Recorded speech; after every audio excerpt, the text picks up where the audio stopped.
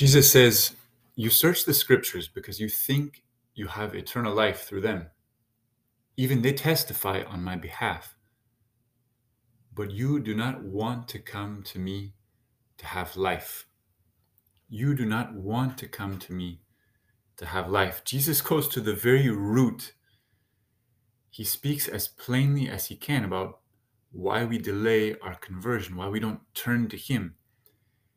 And it's a little bit startling how he puts it. He says, "You don't want to come to me." In the context, it seems that another excuse might be, well, intellectual hangups that we have. He says, "You search the scriptures because you think you have eternal life through them." So, maybe at the time, some of the Jewish leaders and teachers were searching the scriptures and saying, "No, who you are doesn't match up.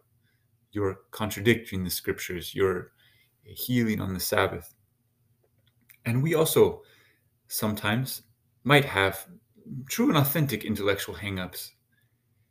But he's saying, no, there's something deeper.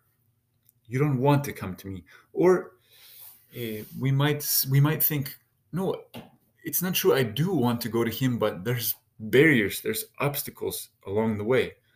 If only it weren't so hard to turn to him. If only repentance didn't involve so much renunciation. I do want new life.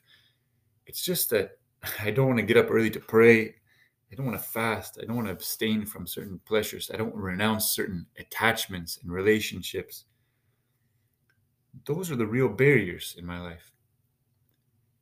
And Jesus today says, let's ask a deeper question. Are those the real barriers? Are they the only barriers? Or is it that you don't want to come to me to have life? I was surprised the other week when reading a sermon from John Henry Newman, I encountered a similar idea.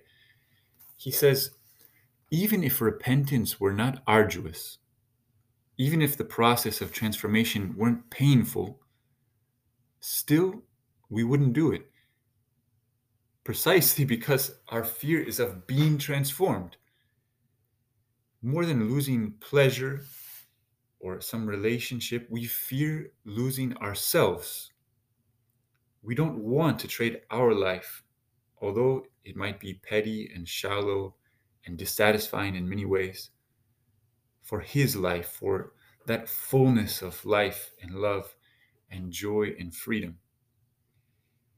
So at this point of Lent, we're coming to realize that our deepest attachment is not to chocolate or to YouTube, but to ourselves. My biggest attachment is me. So let's see if these words find some resonance in us. If Jesus's words find something in us that's true, as dismaying as it is, you do not want to come to me to have life. They might, but for sure, there's another principle in us as well. There is a desire because the Holy Spirit has been planted in our hearts and he's the love of God poured into our hearts. We do want Jesus. Our hearts are divided. And so we can pray from that part of us that does want him. Lord, set me free. My heart is divided. I don't want to come to you, but I do want to come to you. Give me life.